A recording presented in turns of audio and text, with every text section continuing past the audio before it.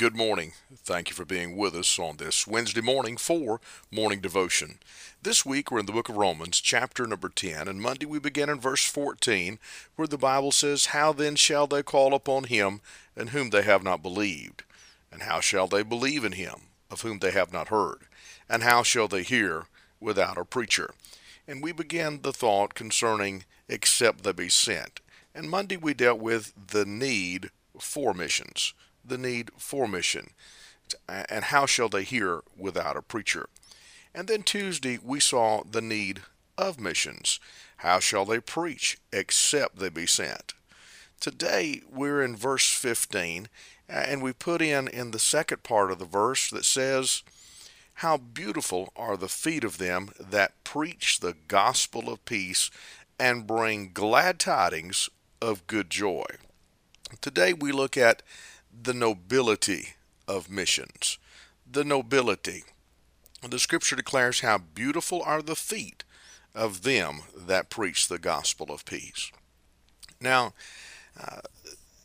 obviously, this is not literal in that not all preachers or all missionaries have beautiful feet, but rather the thought is that it's a blessing for a missionary to come into a village. It's a blessing for a missionary to come into a country.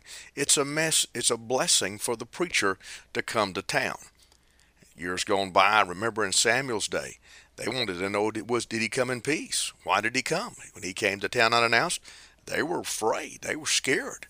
And he said, yeah, he come in peace. And so the arrival of the preacher was something that was a welcomed event, most typically. The Bible says, "How beautiful are the feet of them that preach." Here we deal with another word in these verses that concerning the word preach. We talked about how that the word preach can mean and can at times, especially when we use the phrase preaching, sometimes, as in 1 Corinthians 1:18, the preaching of the cross is to them that perish foolishness. There it's dealing with the message, not the preacher, not even the method, but dealing with the message, the preaching. That phrase there is akin to John 1:1. In the beginning was the Word was with God, the Word was God.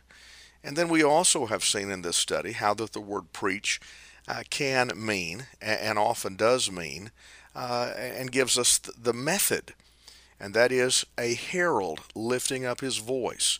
The Bible said yesterday in the yesterday study, "How shall they preach a herald lifting up his voice except they be sent?" Well, today we're looking at another verse, another thought. Again, how beautiful are the feet of them that preach the gospel of peace. The word preach here is where we would get our word, this time, evangelism. And the word evangelism comes from the phrase evangel, or the good news. As a matter of fact, we're going to see this phrase twice, or a derivative of this phrase. It's found here that says, "of them that preach," and then after the comma, "and bring glad tidings of good things." The word glad tidings here is related, again, back to that word evangelism, or back to that word that carries with it the thought of preaching. And so the nobility of missions.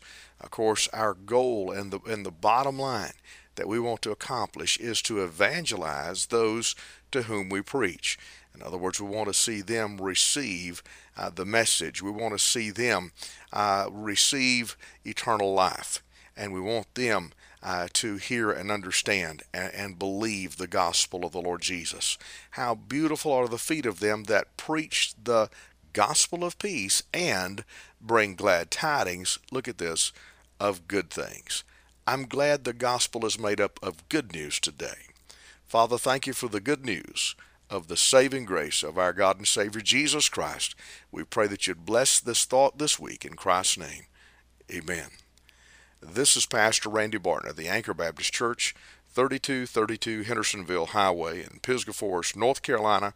Have a great day.